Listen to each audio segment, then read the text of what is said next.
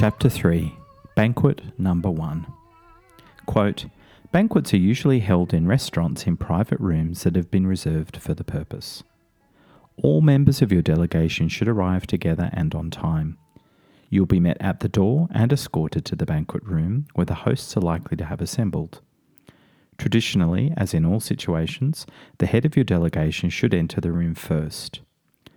Do not be surprised if your hosts greet you with a loud round of applause. The proper response is, of course, to applaud back. Seating arrangements, which are based on rank, are stricter than in the West. This is another reason why you should give your host a list of delegation members and their rank. Guests should never assume that they may sit where they please and should wait for hosts to guide them to their places.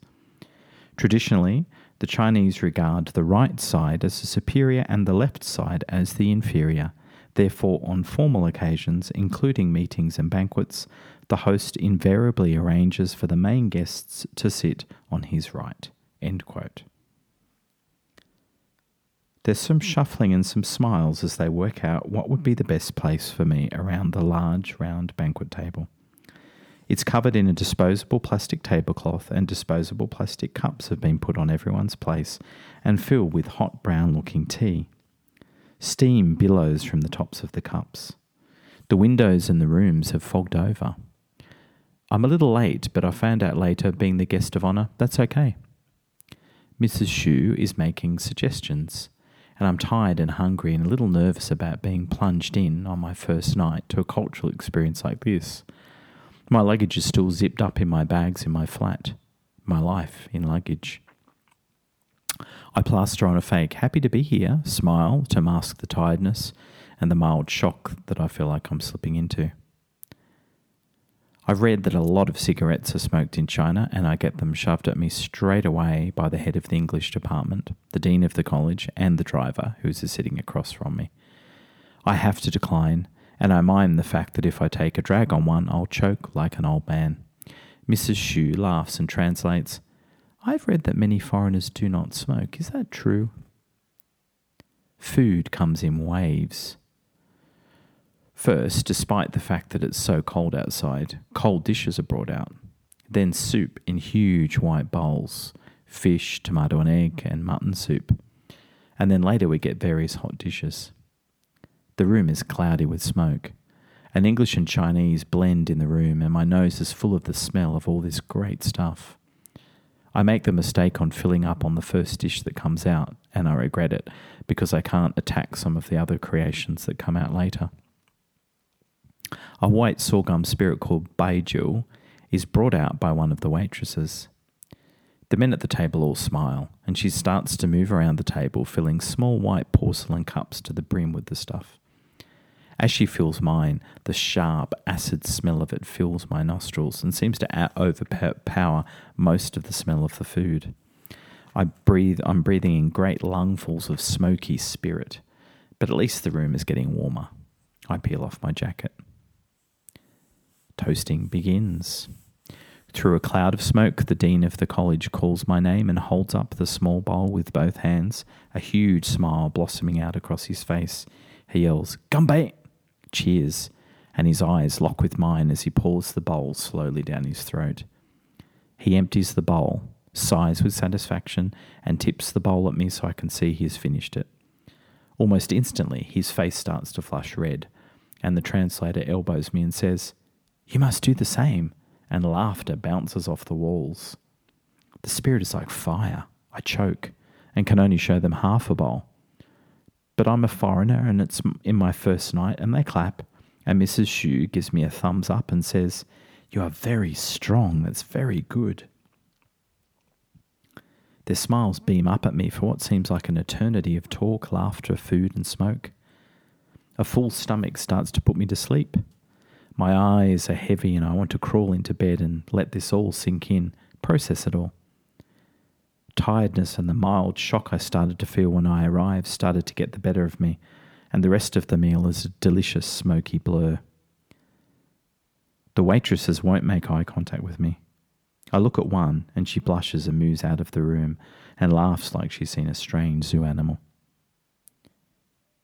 We move out after dinner across the campus, slowly heading towards my flat. I'm stared at by the students. I see more Nike logos in this short walk than I'd seen in a day in Australia. I again notice the trees, the lack of leaves, the horizon of dead-looking skeletons of wood against cold grey. Colour has been sucked out of the horizon. Chapter 4, Committee. Quote, the 1970s saw the start of a boom for the teaching of English language in China. This boom has not subsided. It has left China short of teachers in the tertiary and secondary systems. This shortage has grown as some teaching staff have plunged into the sea, which means to begin work in the private sector in business or trade. Today, 90% of all college students must take at least some level of English language course as a compulsory subject. End quote. On the final day of my 3-day orientation, an office worker, who's a part-time assistant to Dave, the boss's office manager, had the following conversation with me. Me. What are the rules I really need to be careful of living in this city? Her. Oh, there are so many. Me. But which ones do I really need to watch out for? Her. Be careful of them all. Observe them all. Me. But are there any really vital ones? Her. We will tell you when you need to know. Don't worry. I walked past 3 old people doing Tai Chi as I walked towards class. I saw slow motion calm amongst students scurrying with books, bicycles, and thermos flasks. I arrived at the English department building. There was a bamboo scaffolding wrapped around it, and I couldn't see what it really looked like. Migrant workers were hanging off it, helmets casually hanging off the backs of their heads, soft black kung fu shoes on. They work slow. Tai Chi construction. I had a meeting with Mrs. Xu and the head of the English department on the morning of my first class. They presented me with a small basket of fruit and tea, and they thanked me for coming. Big smiles, stiff bodies. The head of the English department said, "Welcome to our family at the college. We are all making an effort to work together to do our best for our students and our colleagues. We are so happy you can join the family." Family? We are family? I smile and wish I bought a gift to give them. They were embarrassingly welcoming. They talked about some daily things, and then I was led to the classroom. Chalk dust settled onto the dark surface of the lectern as I lay in my folder down. I stepped onto the raised platform and looked out at around 40 faces. They were shuffling paper. A few smiled at me, making sidelong comments to their friends beside them. Mrs. Xu introduced me and said a few routine things, and then she left me there with all those eyes on me. So many eyes. I unbuttoned my jacket as I began to talk about myself, and half the class gasped and giggled as I removed it. I smiled at them, not sure that what was so funny or unusual about the removal of a jacket. I looked at the roll and thought I'd get everyone to stand up and tell me their name and something about themselves. My eyes ran down the sheet and I had to suppress a little laugh when I saw some of the English names. Sony, Rocky, Jesus, Hamburger, Delia, Queen, WC, Flower, and Zero. I asked them all why they chose such English names, and the best answer came from Zero. She said, "Zero is everything and nothing all at the same time." Jesus wasn't named after the obvious historical figure, but a football player from South America. Well, I'd already done a quick introduction of myself. Would you like to start just by asking some questions? Anything at all? Silence. There was a little whispering going on as I scanned the room. Some sort of building was going on next door, and the hum of a generator and the scraping of a heavy machine punctured the silence. One girl, after a painfully long silence, raised her hand when I smiled and nodded to her, and she stood up. "Let me introduce myself. My name is Lucy. I am the class monitor of this class, so if you have questions, then it'll be my pleasure to help you." I smiled back and thanked her, and as she sat down, I asked her what her job description was. She simply repeated what she'd said before and said that she would talk to me after class. Questions started to trickle. What do you think of China? Do you like Chinese food? Can you use chopsticks? Can you say anything in Chinese? Why did you come to China? I couldn't answer most of these very well. And when I said xie xie, which means thank you, they broke into peals of laughter. I felt a bit weird being laughed at for stumbling over what is to me a hard foreign language, but the laughter didn't sound malicious. I even got a thumbs up from one of the guys at the back. I ran through some English tongue twisters and asked them what they were interested in learning, and the whole hour was tortuously slow. Interaction was hard. They are used to being empty vessels to be filled, and I was aware of that before I touched down, but to be in this, to be standing in it, was not comfortable. I squirmed a little inside, trying to work out how to work through this gap, this huge valley of culture that separated us. Then I stopped trying to ask questions and interact, and I just talked. I talked about Australia, about my employment history, my family. They soaked it up. All eyes were on me then until the end, when I opened it up to some more questions. From behind a thick fall of long black hair, one girl smiled, a kind of half smile, and put her phone down. It was glowing from the texting she must have been doing before she thrust her hand up. She cleared her throat, and her friend looked down at her book, keeping clear of my eyes. Do you think all Western men are playboys?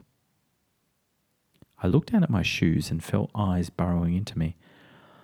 I didn't know quite how to answer such a direct question, but I began with, well, I'm new, so I don't know what you mean by playboy, but I guess every culture has its playboys, as you say.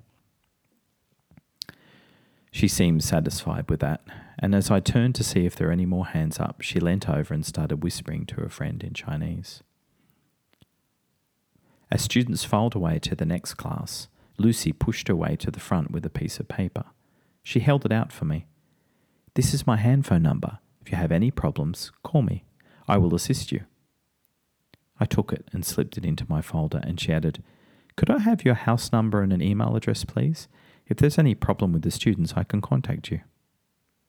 I hesitated again, not sure what the norm was for teacher-student contact. Actually, I realised I didn't know the norm for almost anything. I was groping in the dark.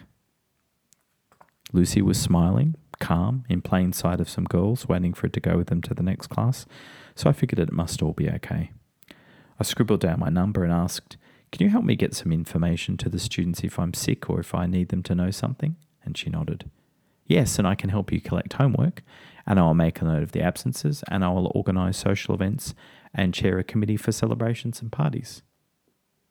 I shuffled on my feet at that and clarified with, a committee for parties? She smiled and nodded.